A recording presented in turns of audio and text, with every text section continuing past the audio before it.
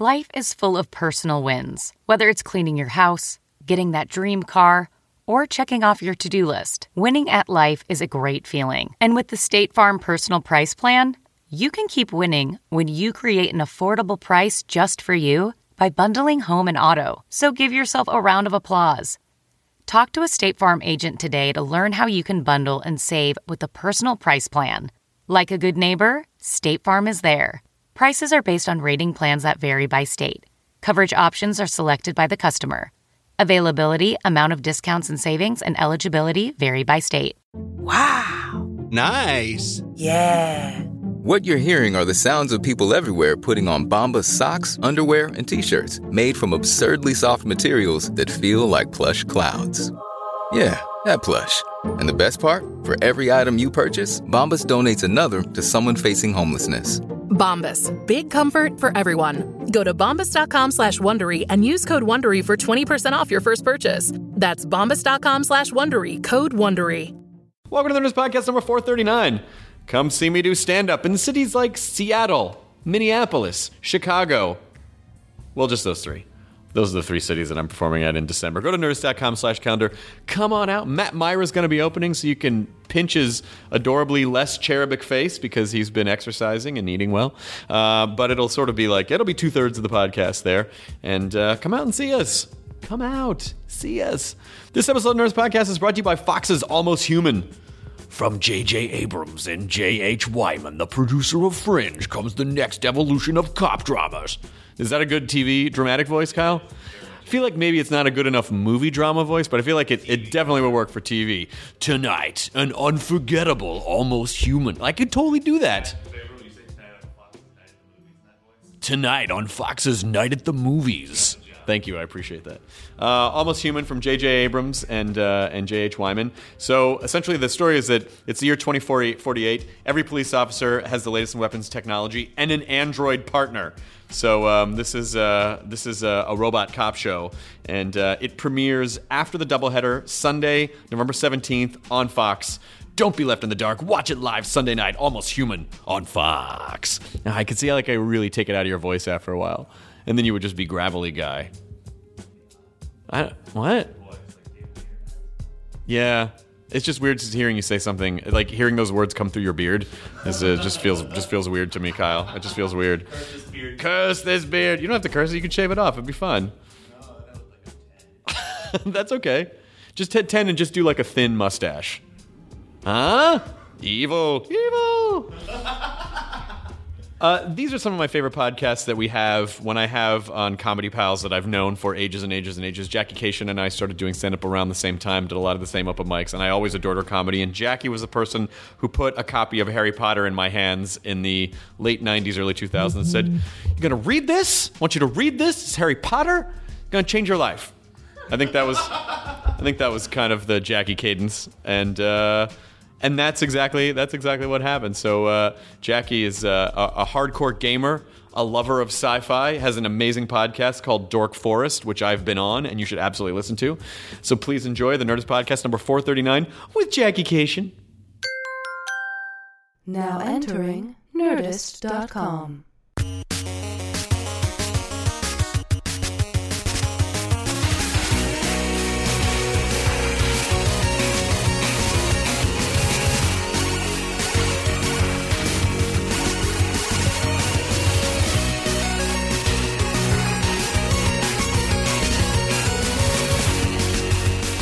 Speaking of Twitter, What? Jackie Cation's here. Jackie Cation. Hi. Oh, it's so We're good all to- on Twitter. Yeah, we are.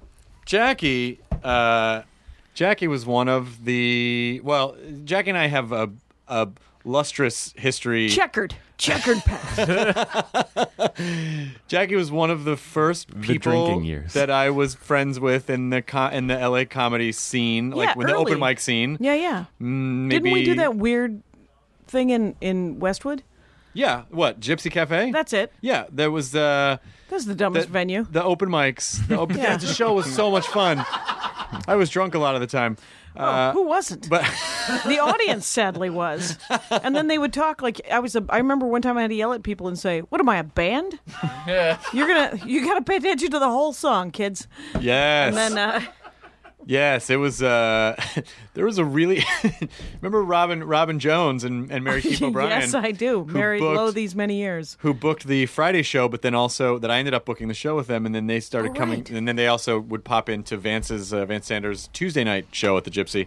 Oh, right. There was one. This actually happened during the show, but they introduced hookahs to the Gypsy Cafe. So all these long time coming. All these very wealthy Persian kids would come in these like insane like S-Class white Mercedes. It was right, and just reeking of fake Giorgio cologne. And they didn't, and I don't think it's racist or anything to say this. I don't mean this in any disparaging way. They did not want to have to be quiet for the show. No, that's ageist. That isn't racism. That's ageism. That was teenagers. You're like, you crazy kids. Yes, get your shit together. But one time, there was a table of kids, and they were because they're high school kids. They're not even college. Kids. I think they were high school / college. But yeah. But and so there was a table. They don't go to college. And they were talking. Come on. But they were. There's the line. They were talking at the table very loudly, almost kind of defiantly, for the show. And then Robin kept saying like, "Hey, could you please, like, guys, keep it down. We're doing the show." Like he tried to, And then one of the kids goes, "This guy thinks he's funny. He's no Jay Leno, but he thinks he is," or something like that. Good writing. But then Robin imitated the guy's accent back to him, and he goes, "Oh, I'm sorry, bro. Are we not funny enough for you? Are we not funny enough for you?" Like that. And I was like, "Oh shit, a line was just crossed in the other direction." And the kid looked at him for a second, and I was right next to their table, and he looked at his friends, and I swear to God, he said, "And they wonder why we become terrorists." And then they all laughed. And I was like, That's pretty funny. And it was very shortly after that. I don't mind that at all. That's the funniest thing the kid said. Very shortly after that, the show moved to the Westwood Brewing Company and away from Hookah Village. And then it died. Well, it just recently died. It lived on for a very long time. Oh, right, because he was holding the Tuesday open mic there? July was the last show because the Brewco got sold, and so it was changing. Sold from underneath it. But, I realized very quickly, like, you're one of those people that was like, oh, yes, Jackie is nerd folks. She understands the things that I say. Oh, yes. And you were the one who introduced me to Harry Potter, which I believe was right around Goblet of Fire. Yeah, I think it might have been, I thought it was, yeah, that sounds right. I think it was Goblet. Might have been the one right before that. What is it? How does it go? Philosopher's Stone? Let's do the British. Well, you're names. doing the British version. Yeah. You're doing the Philosopher's Stone, Chamber of Secrets. Then I think it's Goblet of Fire. It isn't. It's Prisoner of Azkaban. Then Goblet of Fire. And then Deathly Hallows. No, Deathly Hallows is 7. What happened to the Order of the Phoenix? Order of the Phoenix is 6. 5 is. I'm looking it up. Guys, if there's one thing I've This learned, is a it's fail. the Half-Blood Prince. Half-Blood Prince. Yes. How could we have forgotten Snape? How could we have forgotten Severus? More Snape. That's what I always think whenever I see a movie. More Snape. But you introduced me to the series after only Which a few I thought books. was interesting, yeah. And so then you were in for the next one, and then like you were in the waiting game with the rest of us, right? Yes, it was very fun to catch up on the three that I read. Yeah. Because and of course they get progressively longer. Right, because people become progressively unwilling to edit her, as they're like, no, I'm sure every word is a genius word. I'm sure it's amazing, J.K. It's a $1 billion later. $1 billion later, I would have invoked possibly line veto. Just someone just to go through with a pen and just go, these are suggestions. You take them, you leave them. I'm just saying this is slightly redundant. How about 3 months of camping in the last 3 months book? of camping, which not only did they not edit out of the book, but they were like, and let's just keep this in the movie too. Right. Of them just moving the tent. Yeah, exactly. We're going to move the tent again. It's going to be a great scene. Poof. And you're like, we all have a green screen. We could all do this. We could all make it poof. Still, absolute love. So I worthwhile. I owe you for that, and I also have to atone for the time that I told you to tell the story on stage when you. I am consistently taking bad advice like that. What did I say? You told me a story once about how you met an old guy at a bar. Oh, that made it onto my album. It You did? should- there's no way you should apologize for that. Okay, good. Yeah, Because yeah. I thought the first time I saw you do it, it didn't go well, and you were like, "Yeah, I don't know. It just freaked him out. It just freaked him out." But that entertained me enough for me to write it tighter. And so that is the old guy on It's Never Gonna Be Brad, available on iTunes. Here's the thing. When I was 23, I met I went drinking. Right? As you do when you're 23. You say to yourself, I'm going to go look for a video game and a beer. And then all of a sudden it's 11 p.m. as a 23-year-old And you grew lady. up in Minnesota? This is in Milwaukee. I grew up in Milwaukee, outside of Milwaukee, but I was living with my sister in Milwaukee, and I was walking distance from her house. And at 11 o'clock at night, I was friends with the career drunks, right, who were holding up the bar. And one of them was a 72-year-old gentleman that at 11 p.m. said, you want to go somewhere else? And I was like, yeah. Yeah, I do. Because there's more booze there. I guess, is there booze there? Then that'll be fine. And so we go, and then it's 2 a.m, and then he starts hitting on me. And now I don't even know where we are, because we got into his Cadillac excitement. Did you die? I did not die. He did not find a lime pit, and and he did not circle around looking for a lime pit for hours. And instead, so he starts hitting on me at like bar time. This is the story, right? Obviously. So he's hitting on me, and I'm like, oh, gross, old guy hitting on me. And then he goes, starts telling me how sad he is and how long it's been and how lonely he is. And I was like, I could fuck him. It wouldn't kill me, right? It's not going to kill me. He's sad. He's lonely, right? And so so he puts his hand. Oh, wait, no, I put my hand on his thigh. At no time do I touch the little veteran of the big war, which is one of my favorite jokes in that bit. But it's all true. And then this genuinely happened. He turned to me and he said, thank you, and he came. Right there. Right then. Never Nicely realized. done. I know it. Never realized how powerful I was. Got to give props to the 72-year-old guy for being able to make it happen at that. Well, and the thing is, and then I would love to end the story there, but he had to drive to his house so he could change his pants. Of course. Right, and then I'm wandering around his weird attic. Who know that you were fucking that you had this magic power, that you were the Roma Downey of hand jobs. I don't know who that is. Who is Roma Touched by an angel. Oh, nice work. Nice one. Well played. Yeah. And yes, and then but the thing is so there's no beer or booze anywhere, so I walk into the night. At 3:30 in the morning, going, I wonder what's going to happen to me. And I belong in the I night. had sex with an Ethiopian gentleman later that evening. That's nice. Later that evening, it was already like that morning. Later that morning, I met a graduate student from UWM, and he was like, "Do you want to have sex?" And I was like, "Yeah, I've been wanting to sort of have sex for the last couple hours." And all I remember is that we used a condom, because you should always use a condom, folks. You never know how fertile you're going to be. Really, it especially wasn't. 23. It wasn't Injera. Were they just full? No, there was no. There was a. I've been on an Ethiopian food kick, which Chloe turned me on to, and it's fucking phenomenal. We go to. It's great. You go to the one place, the Fairfax Ethiopian district. There's like 6. There's 6 in a row, though. Yeah. Right? They're all in a row, and they're all good in their own way. I like Rosalind's because they have yam balls. in their own way. They are So like you've they been to each each kind of of them? have their own thing. They Oh, each nice. sort of have their own thing and their own way of presenting it. And, Okay.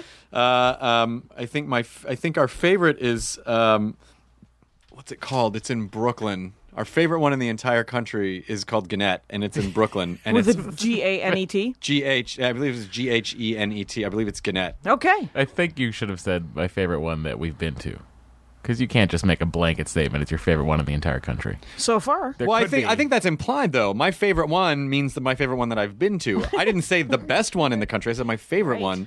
Have you been to a better one? Have you been to We've been Gannett, to- and we've- then you got something to we throw went down to- in Seattle? I don't It's eat Ethiopian food. phenomenal. It's phenomenal. Oh, because you eat it with the injera, and Sounds it's basically ricey. you get the bread, and then No, you it's the bread, and you then tear you- it off, and then you scoop it up with your hand and eat it, and it's so. You know the rule? What? With Ethiopian food, you're not supposed to touch your lips. Oh well, that's not going to happen. Right. I don't know how they I'm a lip do it. eater. I don't know. I'm a lip eater. And what happens is it's part of my mouth, and especially if I'm eating with my hands, That's where I'm just going to everything. be shoving it into my joke Yeah, hole. but I have to tell you that with no other Ethiopian food is the only cuisine where I feel bad if I don't finish everything. Yeah. Or when they come to the table and you're like, I can't. Don't you have somewhere you can send this? And I feel so. I'm always overeating, which the injera, it gets into your stomach and then it just woof. And It's then like one of those dinosaurs you put in water. Yeah, but it basically it's so delicious when you start eating it really fast, Yeah. and then all of a sudden you're just like, I'm really Too full. There's a great one in Austin. We've been to great ones in Portland, Seattle, Canada, like everywhere. Have you been to Minneapolis? Minneapolis is a huge Ethiopian population, Right. but I have not been there since I discovered my love of Ethiopian There you food. go. Next time you go, you are going to be in a heaven of I Ethiopian absolutely food. will. I was supposed to be at Acme in September, but I had to cancel it because of work. Oh, life to lead. Yeah. so- I was just there. I went to open mic on Monday, and it didn't go well. It didn't. Why? I know it. It went fine. I am quite honestly. Allow me to make an announcement. I'm used to doing really well right now. I'm in a really sweet spot. I got some hubris going on. Here's what's happening. I'm doing very well, and so when I don't get carried off stage by people and then made canonized, it turns out I get grumpy. I get a little grumpy. You know what's kind of fun about it is that basically, if you're a solid road comic, going and doing an open mic can be a little bit like trying to get through the Wipeout course, where you're just like, oh, I just fell off the wet ball into the mud, but before I don't know. You know, I bury a new bit in and amongst the gold. Then I can just sort of coast. I can milk the goodwill of the audience and get out of it. Open mic, still doing 7. Still just got a and I'm working on 2 new 6-minute bits, which means Acme Comedy Company. I went over Jackass. Can I tell you that has been since I've been doing the road a lot, it's become harder and harder to do like a 7 to 10 minute set because you're so used to building your set in the context of all the stuff around it. Yep. And so when you have 7 minutes, a 7-minute set is totally different because it's either just a series of quick jokes or I don't think you people understand. I'm Socrates. It's crabs. There's a journey. We are on a journey, my friends. It's Socrates. Oh, I see. I'm getting the light. Cogito ergo sum. Cogito ergo sum. Thanks for being here. You can't. In 7 minutes, if you have a bit that needs context, it's very difficult to let the audience know who you are in the first part of it so that you can justify the bit that you're about to do. Right, and so what you were forced to do is to be funny right from the beginning and then all the way to the end. Yeah, that is, it's one of and the other thing is I've been doing in between doing the road, I do a lot of LA sets, and more in LA, people are like, "Oh, let's take the journey with Jackie. What's going to happen?" And so they're forgiving before I begin. A regular open mic audience in Minneapolis, that's my home club, right?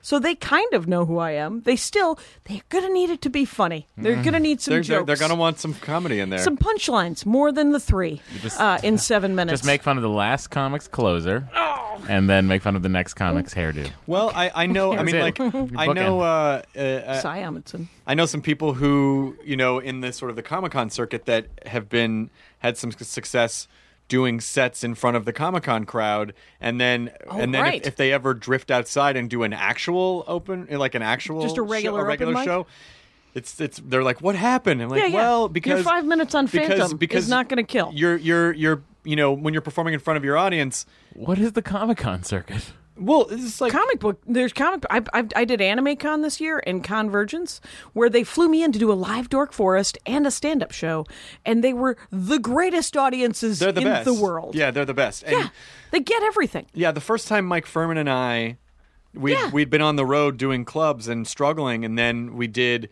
American Dinosaurs and Pie, the song about Pie, and then El Corazon, at Comic-Con, 6 years ago or something, and it was just like the room shook, and we're like, oh, you're supposed to find your audience and then perform. Normally the process is you do the road and, you shed people along the way that aren't into what you do, and then the next time you go back, it's more and more of your people until eventually it's just all your people. Or you give up and you get this really awesome chunk about bros. Yeah, exactly. Or whatever. Or you can just go to the water source where your audience is and then perform and then perform for them, and it's such a different Is that why we experience. mostly do live shows around Comic-Cons? Well, no, it's mainly because it's you're there anyway doing 70 panels. Well, yeah, that, and it's not as expensive to. it's really expensive for us just to go into a town and do the podcast without any outside promotion or anything. I've been doing more and more of those. Like I just did one in Portland, and I'm doing one in San Francisco in a couple of weeks, and I don't make I don't make any money. I make some, it's all fine. But I want to do them so bad that I'm just like, no, I want to go. And then so what I do is I usually do a live Dork Forest, and then I do a stand-up show. And for both of them, you can pay $10 each, or you can pay $15. And then if I fill the room, Deal. You're getting a bargain. Well, it's also smarter for us to do live podcasts around cons because there are 50,000 people clustered. Yes, and it's not like just going in on a random night where there's nothing. It basically we're putting the trough near the herd. That's it. And because people at those conventions, they're normal Americans. They're regular people, so they get all your bro jokes, but they also get your weird Horcrux joke, right? I mean, you're just like I'm building a tent over here, and so I'm going to fill it up with my. Now the Horcrux that you had to create by doing all the bro jokes at all of the clubs around the country. Exactly, it's going to be gorgeous. Split your soul 7 times. Yes, by killing on stage. On stage, see where this is all boom. back around? Oh, I was going to tell you that the did I just Alpha 39 Matt?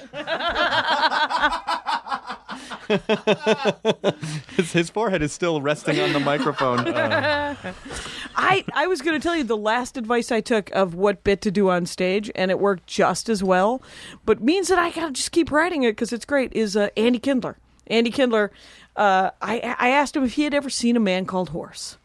And he is age appropriate. I saw it because my father loves cowboy movies. It is a non-racially sensitive Richard Harris Indian movie, cowboy and Indian movie from 1970. Richard Harris, Man Called Horse. Richard Harris would like to be an Indian. The Indians are like, yeah. Anyway, so they hang him from his pectoral muscles, and it's on the poster where he's hanging on these metal hooks from his pectoral muscles.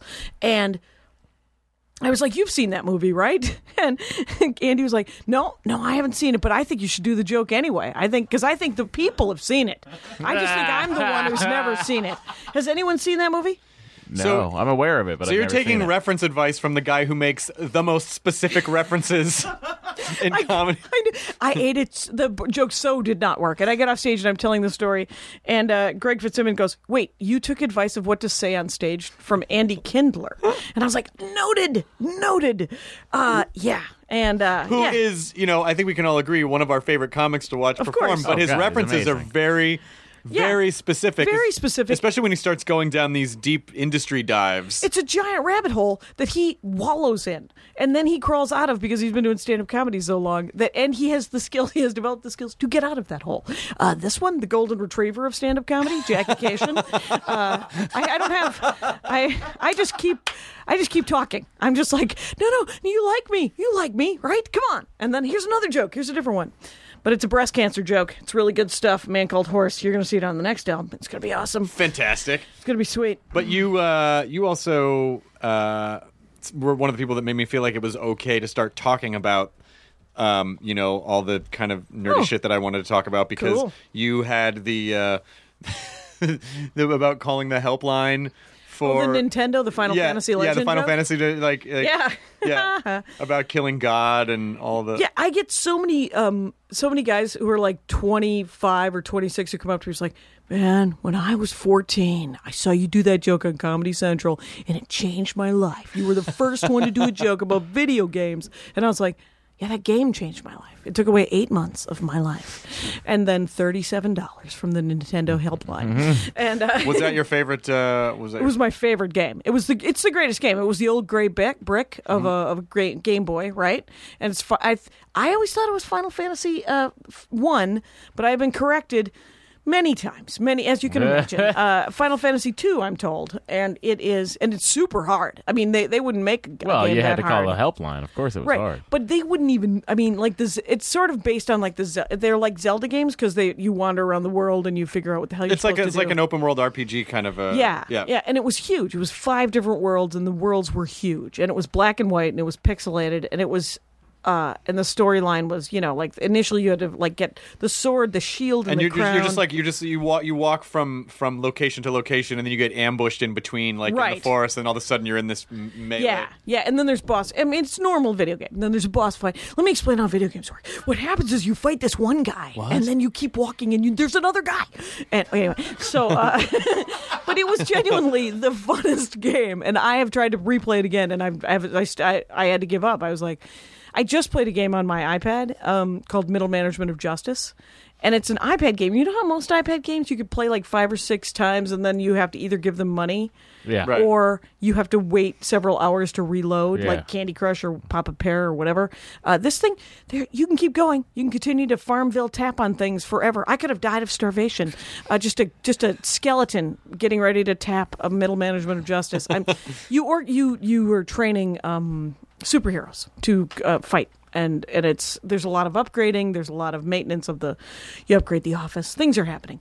It's a fun game. And your husband is actually a game designer. He designs games. Yeah. He's the only person because I was playing 6 hours a day for 8 days until I beat it. And the only person in the world would be someone who makes video games who would come up at like day 5 and go, I'm so psyched to see you playing games so much. I lost a gig. I didn't respond to the text message. It was a nice gig.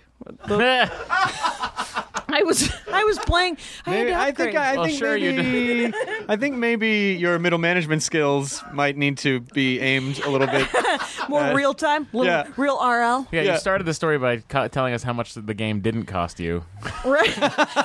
It actually probably cost you about $5,000. Yeah. Good night. Excellent point, Matthew. Yes. Excellent point.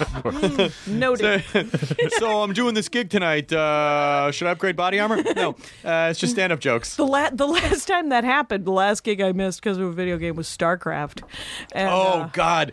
StarCraft buried me for a while. I've not played StarCraft 2 because I just don't want to lose that significant part of my life. Right. The Zerg. There's a certain time when you just have to step away from all of those entire platforms. I loved Warcraft and Warcraft 2 so much that because they're the kinds of games where, and you and I have the same alcoholic brain, which is it's very like when I'm out doing other things that I'm supposed to be doing. Guy too? And I fucked a 72-year-old. I fucked an Ethiopian guy. 72-year-old guy, and then there was a nice. I just mashed him up. He was a 72-year-old Ethiopian guy. Let's just streamline 17? this. 72. Okay. So I would be out doing things that I needed to be doing to maintain my life, and still be thinking about, raiding the mine to get all the gold to upgrade the barracks, and so, and then StarCraft came along, and it was like, oh my God, it's that, but with space stuff, Did you ever try Myst? Yes, and Riven, the sequel to Myst. Here's my problem. I never really played Myst correctly. I spent the entire time in the library. Oh, yeah. Like weeks and weeks reading everything in the library because I thought for sure the secret would be in the book. It turns out it's a video game, Jackie. Do you remember Matt Weinhold's old joke about computers? He used to do this joke about computers because he didn't have one for many years, and his friends were like, you got to get one. You got to get one. That's how old the joke is. Yeah. Because he said, have you been outside? The graphics are great. And in a video game, leave the library. Yeah, but Myst was like that first CD-ROM game where everything was like almost photorealistic and beautiful. Oh, the graphics just like were this amazing. that utopian empty puzzle world. Yeah. Oh, fucking loved Myst. It was so great. It was I heard Jared Logan do a bit about Myst. Really? Recently. Yeah, it was the longest thing about how Myst, it was the worst premise ever because whoever you helped, 2 people were trapped in eternity in a book. Spoiler alert, Myst, a game from 17 years ago. Anyway, there was one of the Zork games was very much like Myst, and I can't remember what it was called, but they did a CD-ROM Zork title. Right. It was before, maybe it was right before or after the Zork the Grand Inquisitor, and I think it was Activision, but I can't fucking remember what it was called, but it was very much that you're in this weird utopia, this weird world, and it's Right. empty. I used to have nightmares like that where I would just be in some weird world and there was no anyone else. Right, no people, nothing. Sounds great. Just a bunch of puzzles to solve. Occasionally have nightmares where I'm trying to do stand-up and everyone's deaf and I don't sign. I'm not even kidding. It's like, guess who needs another thing to do in life? You just described the open mic you performed. No, I swear to God, this gun control joke, there's something here. Come on here, guys. And then you start getting flustered because you get spoiled because you do, like it. It's you know, when people say, do you bomb? And you go, bombing at a certain point, It's it doesn't different. really happen that often Yeah. because you have enough skill sets that even if stuff's not landing, you go, okay, well, I'll somewhere just else. pull this other trick out of my sleeve, or I'll just go into the crowd or whatever. And so it's very rare that you will where it's just like the audience is just not having a bar of you. Yes. And yes, I don't eat it. When granted, it could happen. It could happen at any time. But I mean, usually I can go somewhere to milk the goodwill of the audience at the very least. I mean, I'm gonna drink all it's these just sort of the benefit of having done comedy for 15 years Yes. is that you just Yeah. start to figure out how to roll with And then the punches. you redefine what bombing is. Because quite honestly, I got off stage and everyone was like, "Oh, that new stuff. There's a lot there. That's nice." And I was like, I gotta go. I gotta go be depressed until my next set. And so it doesn't make. It's just talk about alcoholic thinking. Talk about ridiculous thinking. Oh, I did, by the way. I did a Nerdist, Janet Varney's JV. Yeah, JV Club. Yeah, and she does this, and I had never played MASH or whatever, where she asks you like, what would be the food and drink that you could, if there were no repercussions, what you would drink and eat. And I was like, well, clearly chicken, and then booze, and then third one you can fucking pick it. I just want all the booze in the just world and some chicken and chicken. booze? Chicken and booze. Do you still wish you could drink? When I'm not thinking about what I was like when I drank, yes. Like when people are having a beer, or when people they're like, well, we're going to go to this cool, it's going to be like booze and cruise. I was Right. like, oh, wow, that'd be something. Except for, I was, I would love to be a regular person. a regular person who could drink, but then I never was. And even when I was drinking, I didn't want to be a regular person who drank. I wanted to drink everything and then work heavy machinery and get arrested. Did that happen? Oh, a couple of times. Just a couple of times. Did you drink? Your goal was to get drunk? Oh, yeah, from the get. You too? From age 9. Well, I don't know. I mean, I guess. Whether consciously or... I don't think it. Let me interview the two alcoholics. Well, hang on. What do you think? Well, I don't think it was that I was like, I'm asking. I want to get really drunk. I think it was I don't want to stop. I think it was more from the other. And what was it that made you go, I don't want to stop drinking? Like what? Because that is a mystery. Well, I know. If you're looking at it, I know what it was. You guys have both tackled them. You tackled your demons. You can talk about it. Tackling is an ongoing process. Yeah, that seems- You're basically locked. You're basically locked like a Grecian sculpture you're of two grappling. uncircumcised wrestlers in the dirt. Is basically what it feels like. But Wow. But I always think, picture show. That's weird. I always picture circumcised. But I wrestlers. think They were not circumcised. I know. I think ultimately it wasn't so much like I want to get drunk. I think a lot of it has to do with being able to control the environment. So no matter where you are, you can drink and control how you feel. So I think a lot of it for me was a reaction to not being in control, not feeling like I was in control of things and needing to control them the same way that, if someone has an eating disorder, they are controlling if their lives feel crazy. And I don't mean to speak for people with eating disorders, but this, from what I understand, it's very similar to alcoholism in the sense that if I can't control everything that's going on out there, I can control what I'm putting into my body. And that's a weird way to sort of feel control. Like you are controlling something. In a chaotic world, Yeah. even if it harms you, Right. you still are controlling the outcome of the experience. And I think the other side of it for me was not claiming responsibility for any type of emotional state. Like if I got very happy, I would drink. If I got very sad, I would drink. It was not having to deal with any extreme emotion, which I'm a very hypersensitive person, and so I feel very extreme you emotions. drink the way I eat. Well, I mean, I think don't so. know. If you feel that We're way, not here to judge your No, eating guys, habits. please go ahead. And well, what I call like the thing is because I don't drink right now and I try not to eat emotionally. I I make an announcement to my loved ones. Hey, my Asperger's hump is acting up. I gotta get the hell out of here. And because I don't know how to, because I have emotional. I don't know how to have. My social skills are not excellent, and no, I don't think anybody's really are. Yeah. I mean, I don't know a lot of people who are good. I know some people who are good at it, and those Todd Glass. people. Yes, when I think of a guy who's good at it, and my favorite Todd Glass, I was in UCB, New York, and you might have been there for that one, where he made Rory Scovel close. He was supposed to close, but he said he didn't want to. He made Rory Scovel close, so Rory's up, and Todd is heckling him from the side, and he won't stop heckling him. When he was supposed to go last. Yeah, and then and Todd yells, "You can do my closer if you want, Rory. You can do my closer." And Rory pauses, and then he just goes, "You know, Todd, I'm actually not comfortable saying the N-word."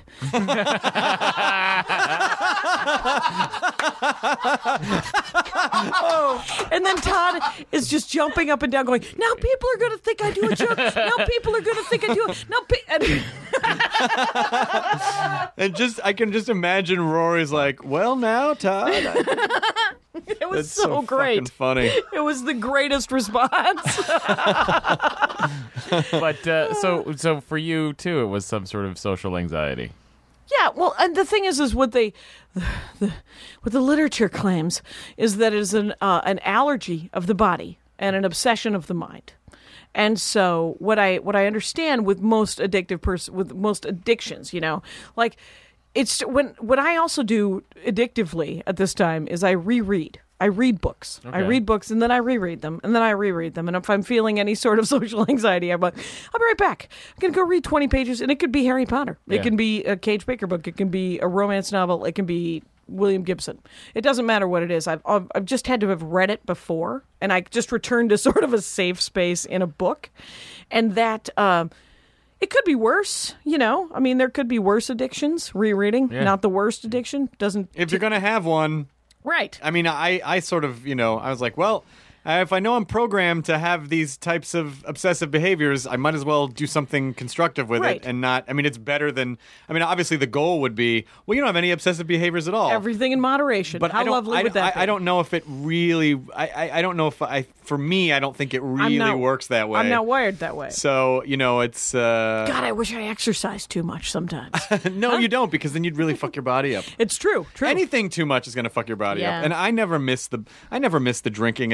I really don't, because it just, I think it's important when you have a weakness that you respect how powerful it is. Yes. And if you think it through. If you respect its power, then I think you're less likely to do it, because I go, well, yeah, I could, you know, like when we were on a road trip, if we're driving, you know, we were in Scotland. I was like, oh my God, there's so many there are pubs here older than our country. Right. And, you know, and they're charming, and wouldn't it be great just to go fucking hang out and be in this old pub and kick back a pint? And then I go, yeah, and then I fast forward to like 30 beers from that. You know what I mean? Right. Like, I just know that it wouldn't stop there, and so I go. It wouldn't be the sort of bucolic experience that is on a commercial that you're like.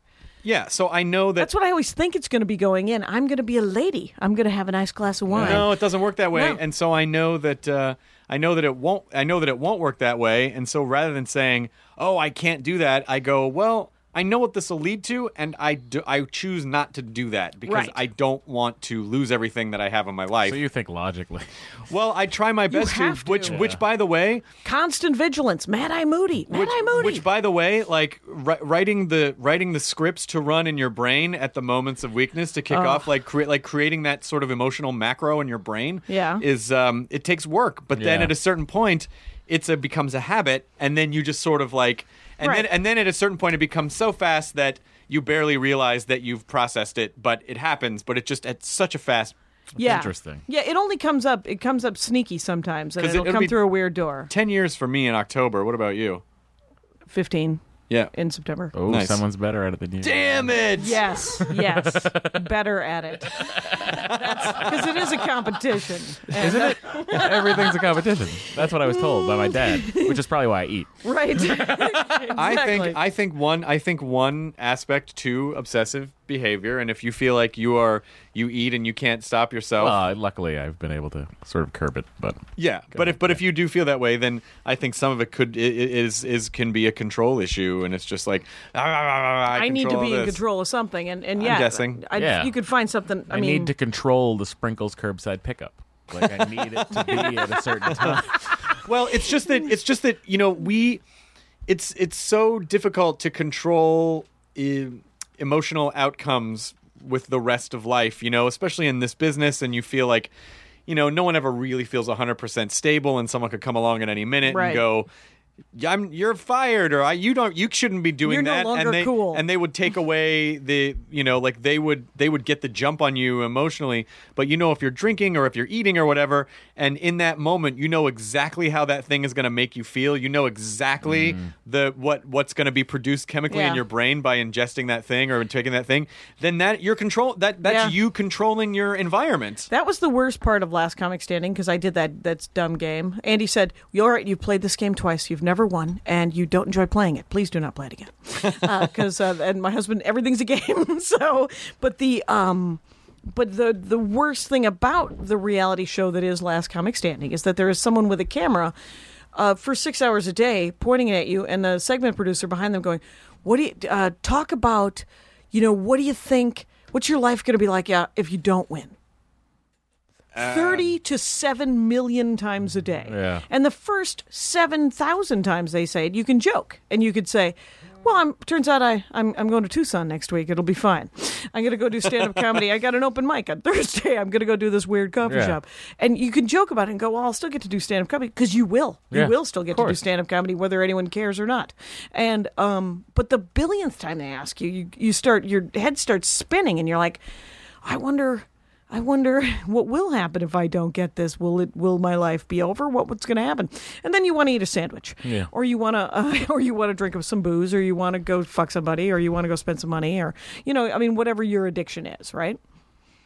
Well, I thought I'd bring it to a screeching fucking. No. I was thinking about like four different points that you made in there, and which one I was going to talk about, because I guess I was just sort of localizing it to booze and food, but it is any kind of sexual thing, or any kind of money thing, or those any are kind other of people's obsessive collecting of stuff, like anything where you are controlling the experience because the emotional outcome is it's a very simple if A then B type of scenario. Right, that's all you got. But you think it's all you've got, right? You think all I can do is have another beer. All I can do is go buy those shoes, or all I can do is find some woman to have sex with me next to that dumpster, and or whatever your journey is, or a combination of all of them. Right, with her in new shoes. That's right. And outside the bar that you're drinking at, and she's like, "Don't get that dumpster juice on me. Fuck me on that donut shop."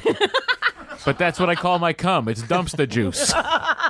Really, my pussy's called the donut shop. Oh my god, this is great. What, you guys? A webcomic? A webcomic? We'll call it Sprinkles. Oh, delicious. Oh yeah, Sprinkles cupcakes, really good. Fantastic. Their vanilla cupcake is the single greatest item on the planet Earth. Oh wow. Well, now I want that. Yeah, where the hell should is want it? It's the Grove. You can go to the Grove. They're opening a whole Sprinkles bakery where they're going to introduce more than just cupcakes on La Cienega. This episode sponsored by Sprinkles. If Sprinkles would love to sponsor me, I would gladly take a gift card. Right? You would do it in trade? Yeah, sure. Is that the best idea? What, to take a gift card? Well, if you're trying to not like possibly when I was trying to get enjoy drinking and control under your drinking. Yeah, someone was like, you didn't want a Budweiser gift card? I did not want a Budweiser gift card. I mean, I don't know. So a Sprinkles gift card, maybe not. The thing about eating though is like you gotta take that that devil out 3 times a day, man. Yeah, you do it anyway. And then there's, if you build in your certain whatever plan you have that cheat day or meal, if you will. There's always the option for a cupcake. But what I got to try to do is not get a dozen. Well, the hardest thing, which I actually, I do believe. Well, in my point of view, I think it would be harder if I had the eating disorder gene as opposed to the drinking gene. I think the eating disorder one would be harder because drinking is not something you have to do, but eating is something you have to do to survive. Yeah. And so you're constantly having to engage in something. You're right. You're That's basically what the eating addicts always say. You're standing in the waters of your addiction, Right. and you're not supposed to wade too deeply, but you're right there. My body looks like your 2006 liver felt. What are you gonna do? What are you gonna do? You just gotta I don't know.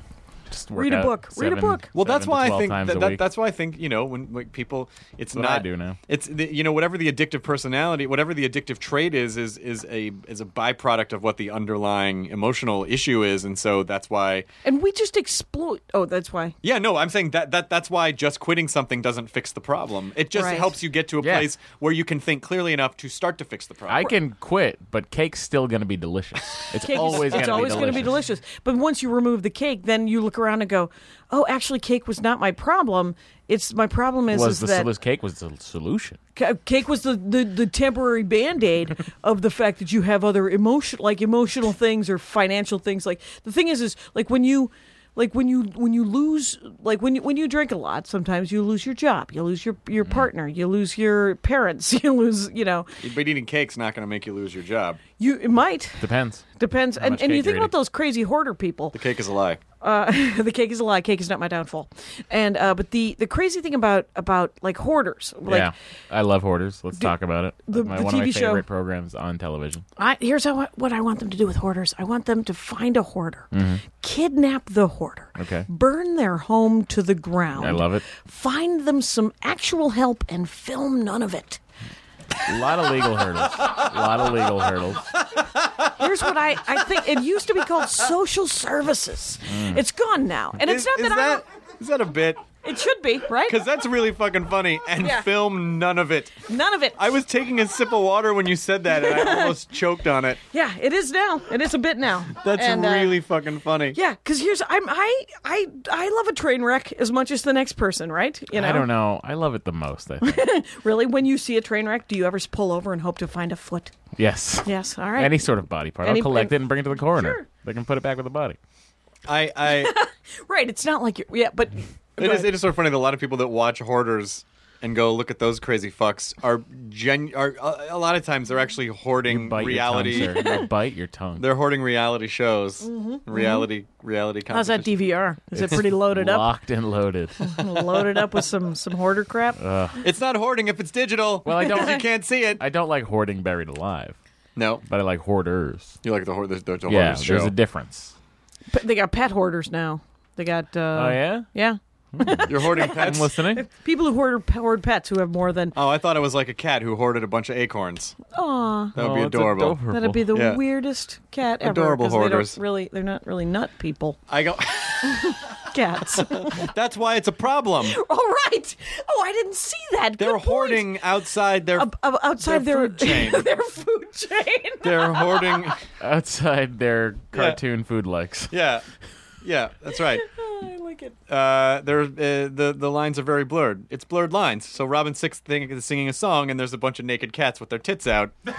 Oh my God! So I was at my high school reunion over the weekend, and this sums up my. I know. There's no I'm just sequitur. imagining them just putting on blurred lines and enjoying it. Oh no! I walked by Cindy Chubakowski. You don't know her. She just has the greatest name in the world, Sure. Cindy Chubakowski. She was talking to Stefan Zigarowicz. I went to school with some Polish people. Sure did. And so I Really? hear Because her. I thought that was just I thought that was Chewbacca's original name. I changed it to Chewbacca. It was Chubakowski. It was Chubakowski. She was like, I needed to ethnic it up. And so I'm walking past her, and I just hear her say drunkenly and very passionately, my favorite band will always be Foreigner. And I was like, I wished to God I could have remembered a Foreigner song. So Feels like the first time. Cold as Ice, right? Jukebox Hero. Yep. There's some, and I'm not saying they aren't a perfectly good band. I want to know what love is. Yep. Urgent. Fucking That's Lou Graham. There's something really genuinely adorable about that woman. Yes, that's holding what. on to Foreigner. It was so beautiful. I was like, Chubakowski! and that's what I said when I left. I was like, Chubakowski, you rock, because it was That's because we called each other by our last names in high school in the 12th century. Chubukowski. No, that You'll happened never a be a lot foreigner to still. us. Well, I don't know if it happens now, but it happened quite a bit. And then, so I put that on the Facebook group, right? Facebook group of my high school reunion, and it began a thread of people listing their favorite bands ever. And you know what came up more often than you would have thought it would have come up ever? Styx. Really? Nope. Out loud. I don't mind a couple of Styx songs, but I would never have said my favorite band, Styx. It'd be like me saying, because what I did listen to in high school, a lot of Harry Chapin, talk about some sad sack music. Oh, yeah. Taxi, Cats in the Cradle. Oh, my God. The thing about Harry Chapin is that a lot of his songs were basically just these sad monologues with guitar playing. The worst. Did you ever hear that song about the baby who died of starvation? Oh, I'm not even fucking kidding. It was like a 5-minute song about some African baby that dies of starvation. And all it is the last thoughts of the baby twang. Oh. And it's the worst. It's the worst. Oh, he just fucking kicks your heart in. And then he died, and that was an act of God. Because then he had to stop making music. And because it just got brutal. It got brutal. When did you feel like, when you first started comedy, like what type of stuff were you doing, and when did you start feeling like you were comfortable enough to start talking about, video games and all these, and also, emotional stuff and personal stuff? Did it take you a long time to get to that? It probably took me, I started I count the 80s as 1 year, just because in college, I did stand up for 8 months. The club burned down. I didn't burn it down, but I got a 1.8 that semester. So it was probably for the best. And then I graduated from college, and I moved to Minneapolis in 1990 and started doing stand-up again. Is that where you met Bamford? Yeah. That's she was bald, and she'd shaved her head and was playing the violin. In like a prom dress or something, right? Often she was dressed in some weirdo outfit, and then she had taken all these feminist stickers and put them all over her brand new Toyota Camry, on the doors, the ceilings, the roof. I mean, I was like, why'd you ruin your car like that? That's a nice car. And she was like, yeah, because I needed to tell the people what I believe. And I was like, you do that. Who bought that car? Your mom? Okay, I'll be over here being a dick. Anyway, so she was so fucking funny though, and but she played and for that first couple of years she played the violin. But I started. I think the first jokes I did that were real were about my dad, right? And I can still go to the vault. I can go way to the back of the vault, pull a dad joke out from 1987, right? And but this more and more recently, I've just been trying to do. What's inspiring is Louis. Louis inspiring and Maron's inspiring, because Maron. You know how Maron will be like, I'm going to open a vein. Would you like to open a vein with me? Yes. Yeah. Yes, I would. Of course I would. I'm going to show off. Yeah, I can open a vein even bigger than yours. And, or whatever. And so, and the way Louis writes stuff, it's like such a weird part of his brain that is part of almost all of our brains, right? I mean, we can all relate to some of the weird shit that he's talking about at the very least, right?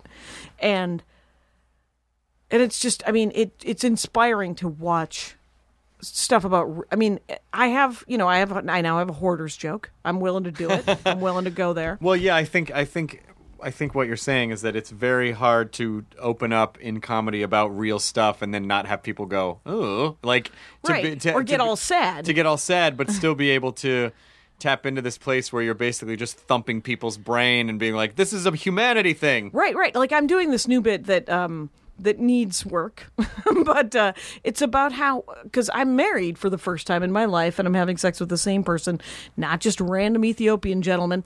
But when you have sex with the same person more than once, right? So glad he was a gentleman. He was a gentleman and a scholar. And but the thing is I have sex with my husband. Sometimes, weird things have happened in my life because I never had a boyfriend, and I did stand-up comedy for 17 years. No boyfriend, just got laid occasionally. Felt pretty about it. Would call it a tune-up. Anyway, oh yeah. Make it friends.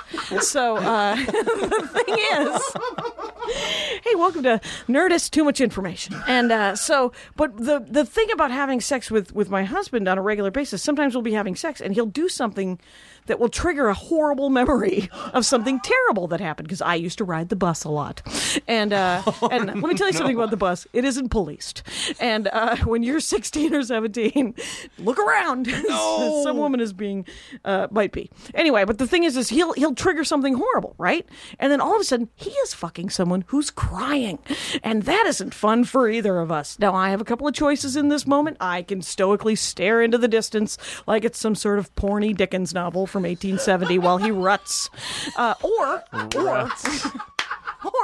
I can talk to him like a person, right? Right?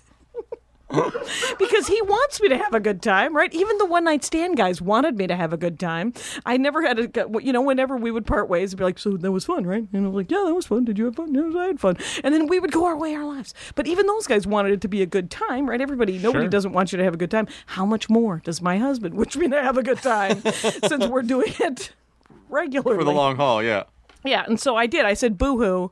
That reminded me of a sad thing, and that's why I'm crying. And he is a game designer. So he is like, well, how do we take back the night? Let's LARP this out, right? Let's fix it. He's like, we will role play this and we'll fix it. We'll fix it in post, right? Or whatever. And he's just like, so right now, this level's boss is your sadness. Exactly. And he can beat it. That's nice. I like that, man. Use that. Yes, all right, thank you. Because we set up a couple of chairs. He's like, we'll set up a couple of chairs in the kitchen. We'll pretend we're on the bus. And then we'll reenact the horrible thing. And then at the end of it, you'll be fucking me and you like me. My favorite line. And then... and it totally worked. It worked. It totally fucking worked. Really? And I was like, oh, this is awesome. Because, I don't know. And I've tried that bit like 4 or 5 times now, right? And there's more to it. But the thing is women have come up to me after shows and go, oh my God, that has totally happened to me with my current boyfriend or lover or partner or whatever and husband. And they're just like, and I never know how to talk to them about it because because it's not them. I just, because there's a third choice. You can stoically sort of just go, it isn't him. It isn't him. This isn't the horrible person. This is the good person. You can do that. But that, you're never going to come with that mantra. That's not the mantra that helps you come, right? Says you.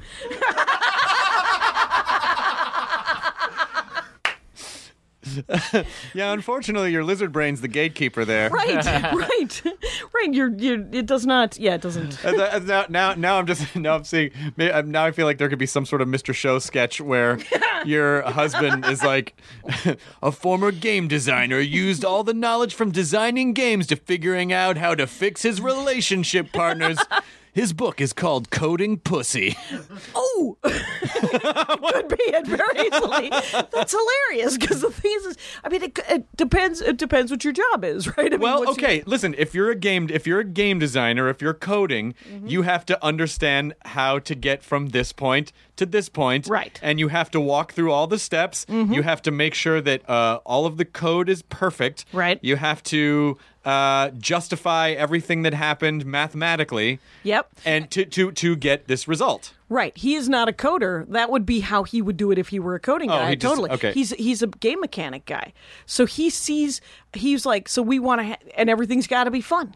He's like, how do I make the game fun? So how do I make the puzzle fun? What's the game mechanic to make this enjoyable for everyone? How do I make this crying puzzle fun? Yes. How do I fix the crying puzzle? How do I turn this sad face upside down? And well, I'll tell you how you do it in Middle Management of Justice. There's a TV room. Okay. That you have to upgrade. Anyway. So it worked.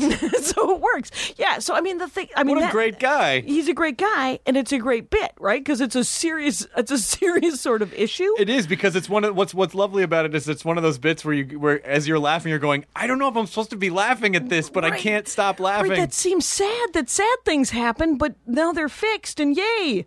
And then other people are like, oh my God, I'm trying that. And because I've had women come up to me and go, yeah, we're doing that. We're going to reenact the crime. And then at the end of it, we're going to be sleeping with the people that we like. So how was what was the thing at the end that made it okay? Was there any sort Well, you know how? Okay, I don't know if this happens. I mean, it has to happen to guys, right? But I'm only living this life. Yeah, it sure, turns we'll out. help you out. Yeah, you're guys, and but when you do things when bad things happen, like if you're touched in an inappropriate way, if a bad situation happens, and then for some reason you were to get a hard-on, and then you're like, well, I know this isn't right. Why am I getting a hard-on? Because it's emotionally anchored to the thing. It's emotionally anchored to the terrible thing or the weird thing that happened, and then so you're feeling both things at the same time, right? And you're just like, I have a vague, sick feeling in my stomach, even though I am super turned on, as if this neural pathway was created that is not. It's almost like a physical thing, it's very lizardy. Yes, it's very lizardy, and it's connected in a way where it's like, oh, these two emotions are happening because they're connected to the same circuit. Right. And so what the game mechanic did was to recreate the bad situation, but with a right person. So it rotated the situation, Like I had a massage on Venice Beach. Used to do a long bit about it. And the guy was fingering me while he was giving me this massage. And right in the old that's where I keep my vagina. Yeah. That's the punchline. Yep. And then I had to say, hey, that's where I keep my vagina. You're going to move to the other leg. But what really happened, because ladies don't always speak up, is I tipped him. I got off the fucking table and I tipped him. Yeah, that's what I did. More or less than you would have exactly previously. the same amount. No notice. No special treatment. No special treatment. Just gonna keep moving. Here's $10. Gotta go. And so so whenever I'm getting a massage, I can sometimes get sexually aroused. Way too much info, internet, and but the thing is you want to take that back, right? I mean, you want to A, be able to enjoy massages, and B, enjoy being fingered, right? And C, enjoy all sexual activity, right? Of course. Right, so to bring all those three things together, there has to, let there be a new story written over the story of creepy Mr. Lee on the Venice Boardwalk. Now, so if I do this with your husband, am I going to enjoy being fingered? Because I don't. Maybe. Never. You have your own journey. It's like, when you're in the treehouse with your buddy from high school or whatever. I don't know. So fascinating. It's so. Whether all men's sexual discoveries happen in a treehouse or camp, whatever. You're at the stables, and there's a trough. Look at that mare. You're visiting the farm. Somebody picks up a duck. Let's see if this corkscrew thing is true. You never know. I don't know. I don't have any boy comparisons. That's really interesting. So he creates new emotional associations. Right. I'm sure that there will be a Ryan Gosling movie made about it. I got to tell you how that he's very brave to do that, because he's basically telling you to stare something in the face, which runs the risk of potentially ruining you forever if it hits the wrong way, right? He believes in himself as a game designer. That's an excellent point. But I think it takes bravery on everybody's part. Well, there's no question on your part, because you have to feel the thing again. I have to feel the thing again, and I have to admit to the thing, right? You have to, because I have just cried and stared off into the distance, right? I mean, there is a time when you can just suck it up and go, this will be over in a couple of minutes. It'll be fine. And you can do that. But there's being in a relationship is the bravest thing I've ever done in my life. I have never been in a relationship before. I had a weird boyfriend in high school, college rather, for like a year. And I was mean to him, and then eventually we broke up. And so sounds about right. And then, because it's your first, I didn't know what I was doing, and I've apologized. But the thing did you apologize to him at the reunion? I apologized to him. I see him; he's a comic. Oh. Anyway, because we started doing stand up together. Oh, gotcha. Because that's what you want to do with your first. Sure. So he doesn't know Chubakowski. He doesn't know Chubakowski. Right. But His loss. But yeah, But to be in any relationship, like the sort of the honesty that it takes and the reality, I've had many, many roommates where you're like, well, do your chores and, you make sure you're polite and, respect each other's space and this stuff. So that's how I went into the relationship. I was like, oh, so it's to be a roommate with perks, right? We'll get to have sex and he hugs me. We'll and split the bills and do it. Yeah, and then we'll get to do it. Yeah. We'll roll around like puppies, we'll play games, and good times. And so it was a unique way to go into having any sort of relationship. And he was like, I love it. I love this politeness and this sort of roommate sort of gentility. There's a gentility to it that we're doing that I don't know, because I've seen other people have relationships one after another, and it doesn't seem to be like my first thing. Even when I had shitty roommates, we were polite. I mean, just don't be there's nobody wants impolite roommates. And then you try to keep the common areas clean and, because Andy did say to me, we were like, and this is a bit that I do, but it's true, is 3 months into dating. He said, it's great you've never really had a boyfriend because you don't have any expectations of me. And I said, I have expectations of you. And he said, what are your expectations? And I said, well, I expect you to be nice. I expect you to be polite. I expect that if we ever live together, you'll keep the common areas clean and that you will do your half of the chores. And he said, yeah, those are roommate expectations. Those are not boyfriend expectations. And I said, well, what are boyfriend expectations? And he goes, you don't need to know. So, I'm not going to tell you. It'll be fine. And then I will nice things will happen and you will be happy.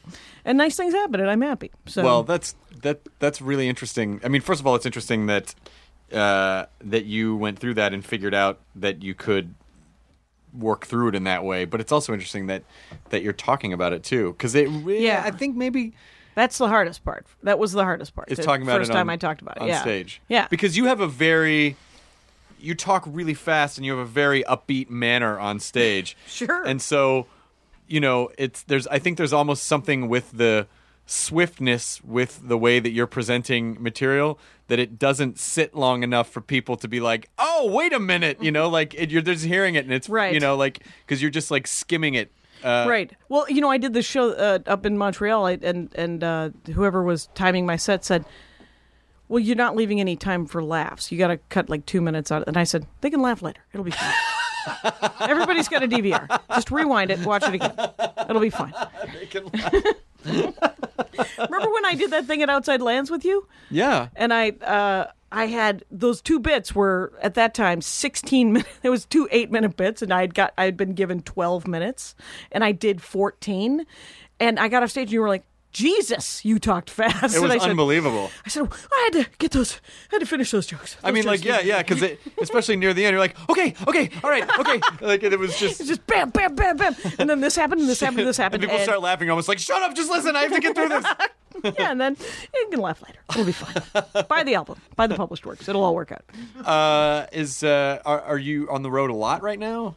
I am on the road a lot, but and it's good. I thank you, God, for I'm working a lot, which is good. I'm home for about a week right now, and then I go to Tucson, and then I go to San Francisco to do like a weird live Dork Forest and thing again. So and Dork Forest is your podcast that, that if people don't know, they should know about it. I've done it. A lot of people have You've done it. Yeah. Fred Armisen just did it this week. And I remember the bit that title came from. The Dork Forest, yeah. The Dork Forest was the war reenactment bit. The war reenact. How deep into the Dork Forest do you have to go to get to the war reenactment, guys? You have to go past the. Beanie Baby people. Yes.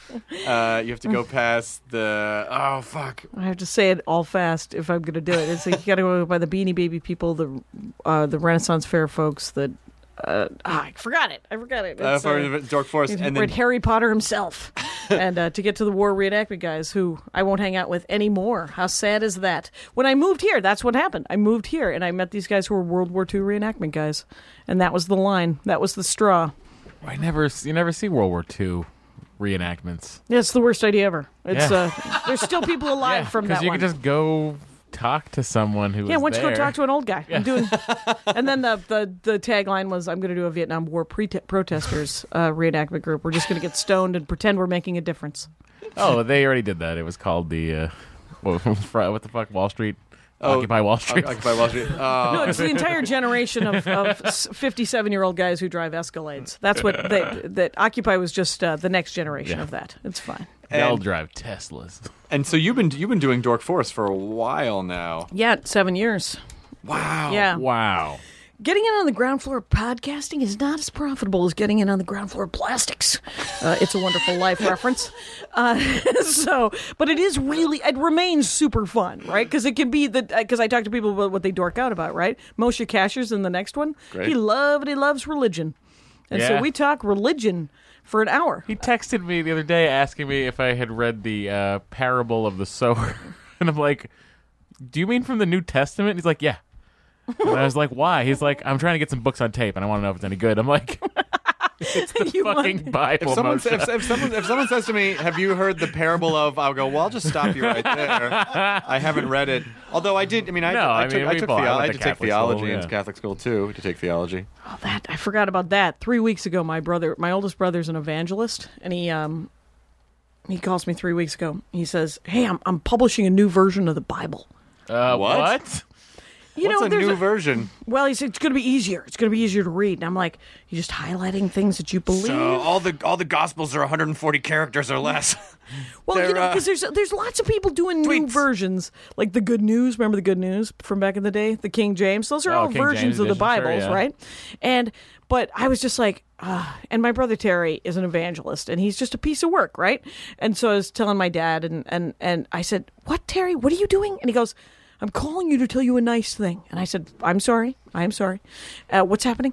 And he goes, I wrote a foreword to the Old Testament. And I was like, okay, stop talking. You have balls the size of Gibraltar. You can't write a foreword before the Old Testament because forewords haven't been invented yet in the Old Testament. You know what I said? That was day 8. I said, you know that the Old Testament is the foreword to the thing that you believe.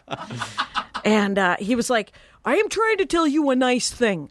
A lady from Harvard really liked it. And I was like, congratulations. Is there going to be a picture of you on the cover? She doesn't go there. She was hanging out in front of it. I went the high road in the Harvard thing, and I did not make fun of the Harvard thing. I will say this right now. It's not a terrible idea. Your brother will make money. It'll be fine. Yeah. There's a picture of him on the cover, just pressed against the glass ceiling. He'll be just fine. There's just one job that he's looking for. Yeah. It's going to be great. Yep. So what is the foreword of the... I don't know. I'm going to Tucson next week, and he lives in Tucson. Oh. Yeah. And I always have one lunch with him. One lunch. Back. That's all I can do. That's all I can do. One lunch. Does he tell you...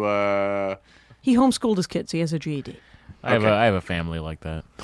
So basically, he's basically, it's not, your problem with him is not that he's a very religious person, it's just that he tells you how to... He's the biggest bossy fucking magoo of religion, is my problem with him. It is not that he has found the Jesus. It is the Jesus that he found.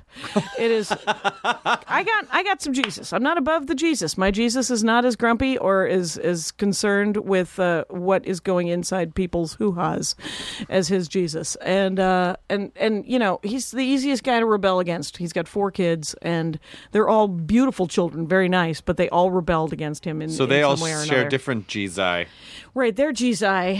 His oldest daughter is dating a Muslim guy, and he's a very nice man. And I hope that she's not just, and I know that she's not just dating him because he's Muslim. But I mean, I think it was part of it. So he's not. So your brother's not thrilled. No, and he's not thrilled that our sister is gay. And like I called him to tell him that my sister and her girlfriend had a science baby, right? They have a couple of them now, and so I called everyone. Little Carl Sagan. and I was like, hey, darling Sam had a baby. You should call or send a card or send $1 and do something. Be a human. And so I'm calling to tell everybody. And Terry's like, well, you know, I can't call. All I can do is pray for that child. Oh, no! Yeah. And I said, you're right. You shouldn't call. And he goes, well, you know the church saved me, and it made me a better man. And I said, yeah, that did make you a better man. I just wish you were a better man than you are. Because I am a dick sometimes. I was like... I'd say called for. I was so mad. I was like, you were so rude. I can't even talk to you. So does he not have a relationship with your other sister at all? No, nobody has any relationships with anybody. They all have hub, Jaycation. They're like, hey, how's Nancy doing? How's Dad doing? How's Terry doing? Taking how's a Phil Jaycation. doing? I'm taking a Jaycation, and I know. I got 3 siblings living in Minneapolis right now, so they talk to each other. And then I got a brother who lives in Milwaukee. He talks to them occasionally and around them to me, and he talks to me. And then our dad lives in Milwaukee, and then my brother Terry, he calls occasionally, I mean very rarely, but mostly talks through me to find out what the hell's going on with them. Wow. Yep. And you so know, that means is I have to talk to all of them, which can be exhausting. Do you have to? I do not. This is a complete and entire choice on my part. Because I do love them. And that's a new bit I want to work on about unconditional love and how it feels unconditional only if you're forced to hang out with people. Like my cousins, I wouldn't hang out with people that I'm related to. We wouldn't be friends. And I might miss things because of it, right? Right. But I probably wouldn't know most of my siblings unless we were related, and I would miss some of the cool things that they do and are, but I would also have other friends. So it's weird. So are you pretty unique in your family? I mean, just in terms of the things that you're into and the stuff that you're about. Is it literally like 4 or 5 different points of view, or is there a cluster of people that are very similar and then some outliers? Well, what I've decided recently that we're all to some extent patterned after my father's button pushing career. My father's a giant button pusher, right? And it's a learned skill. Like what he wants to do is irritate you just short of you punching him. Yeah. And that as a learned skill means that he has been punched because you go too far. And then you get, like I was 9 years old and I come out to breakfast one morning and he's been beat up. He's got a black eye, fat lip. And I'm like, what happened, Dad? I'm 9. I'm reading a lot of Louis L'Amour at the time. And he goes, I won the argument, lost the fight. And the guy knocked him down, and he said, so Frank Pulaski punches me, knocks me down. He's again with the poles.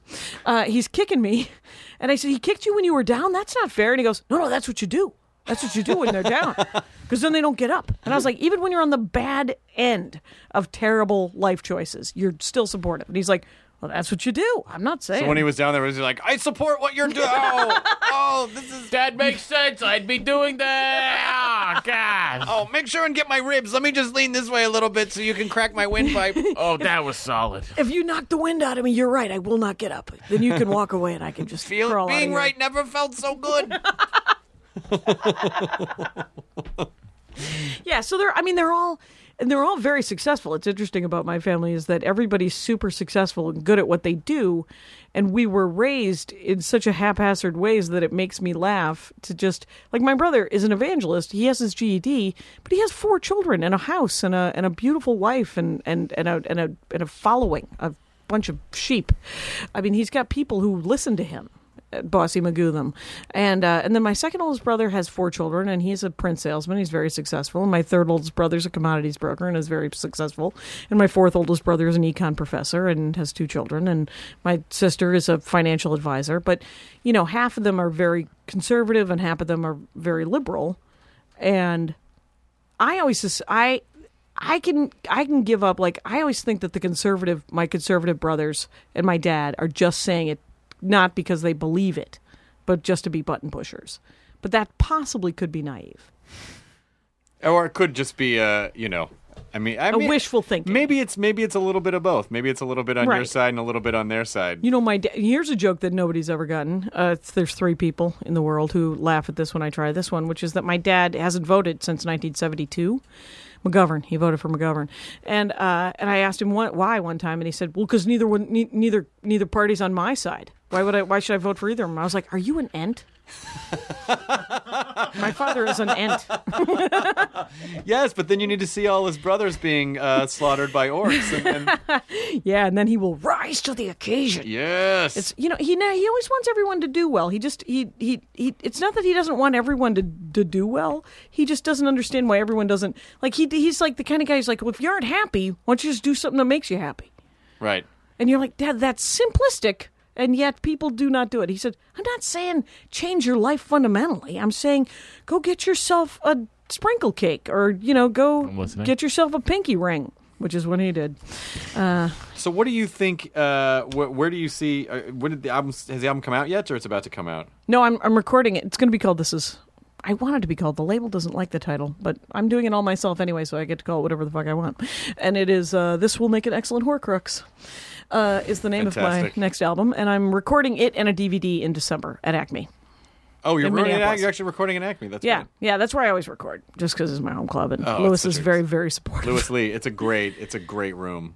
It's a great room. It's in Minneapolis, and he's almost more supportive of my career than me. Yeah. My mother used to say, my favorite comedian, Norm Macdonald, and I was like, I do stand-up comedy, and my dad, and she was like, it's a given, and I said, it would be if you didn't say Norm Macdonald quite so much.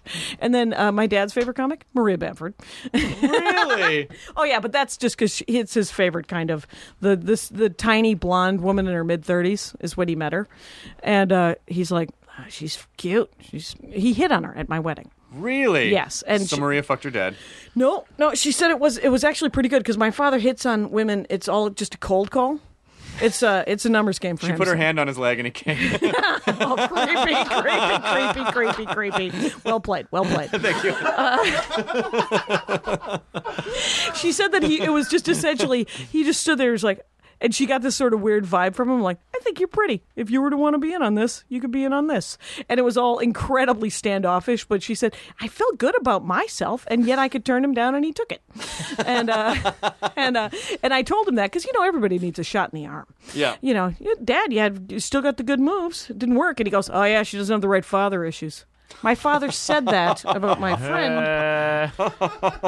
And I said, do you have a laminated list, Dad, of what are the correct father issues as you are my father?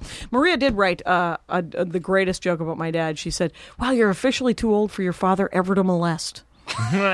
And I told him that joke and he laughed, which means everyone else gets to. Because my father is a jackass. He's not broken. Well, you and Maria were on the road together a lot, right? You were actually opening for Maria for a time. I'll open for Maria anytime, day or night, because it is a treat to watch Maria Bamford. Someone asked me the other day, what's it like being best friends with Maria Bamford? And I said, it's like being best friends with Hermione Granger. That is the 13th reference to the Harry Potter books that we've had here at The Nerdist. But when... Did you see my stand-up special? Like 14 of those. Yeah. And, really, am I going to do this again? Yep, this is where my brain's going. We're going there. Doing it. But because when you're best friends with Hermione, you spend a lot of time in the library. Yeah. When you're best friends with Maria Bamford, all you do is work on your comedy. That's all we do. We play joke machine back and forth.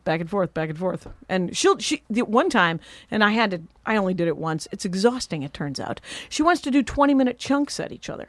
Oh my God. We did it for 2 hours. 2.5 hours. And I was like, well, I'm exhausted. I got to take a nap. Go away. Did it work? Yeah. Oh, it's awesome. I mean, the thing is that night the shows were amazing.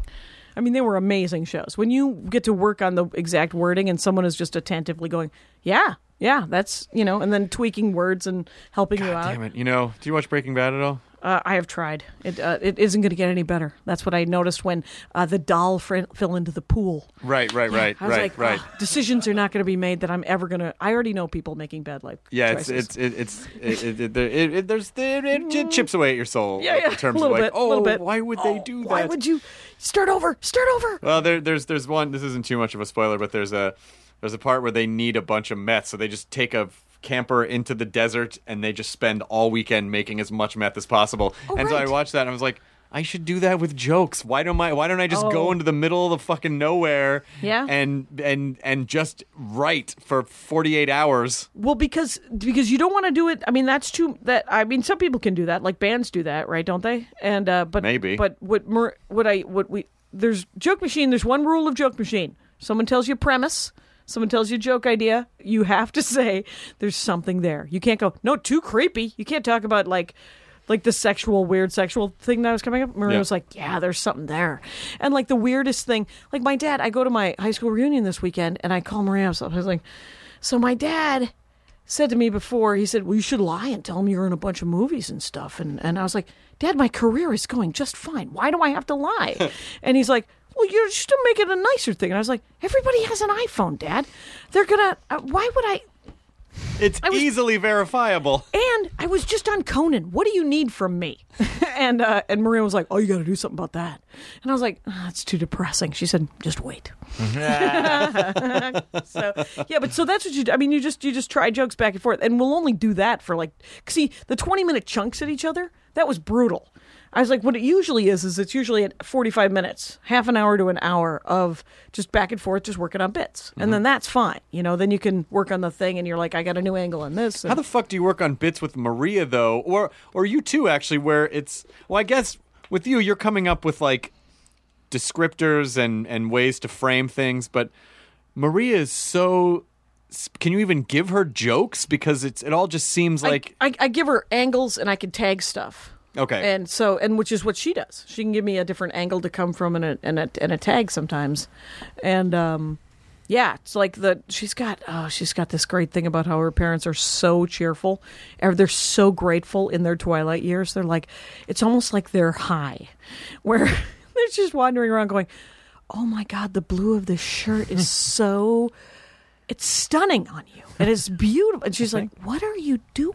What are you taking? And it's much longer than that. And then she'll whittle it down to something manageable. But it's, I mean, she's just like, it's more, what do you think of this idea? What do you think of this phrasing? Yeah. And then the practice of the phrasing back and forth. So are you, let's see, you're recording the album at the end of the year, so that'll be out early next year. And then hopefully you'll take a little bit of a break. Before you start.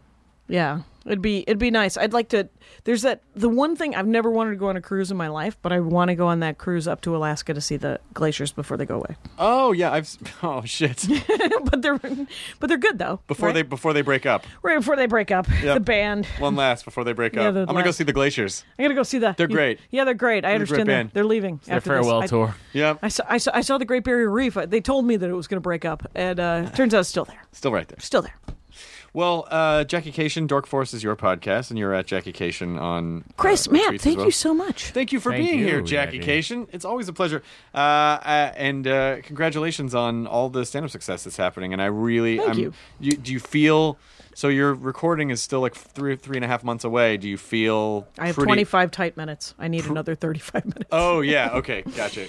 I have 30, I know that feeling. Yeah. And it's fine. I mean, the thing, if it isn't that audience that was there at open mic, they might be more forgiving. And maybe I stick all that 35 in the middle and I bookend it. Nice. 25, yeah. What you could do is you could do 12 and a half, and then you have Banfa come out, and you guys do two 20 minutes at each other. Do a thing. And then you 20 minutes. Then you have a leave stages, and you do your last 12 and a half minutes.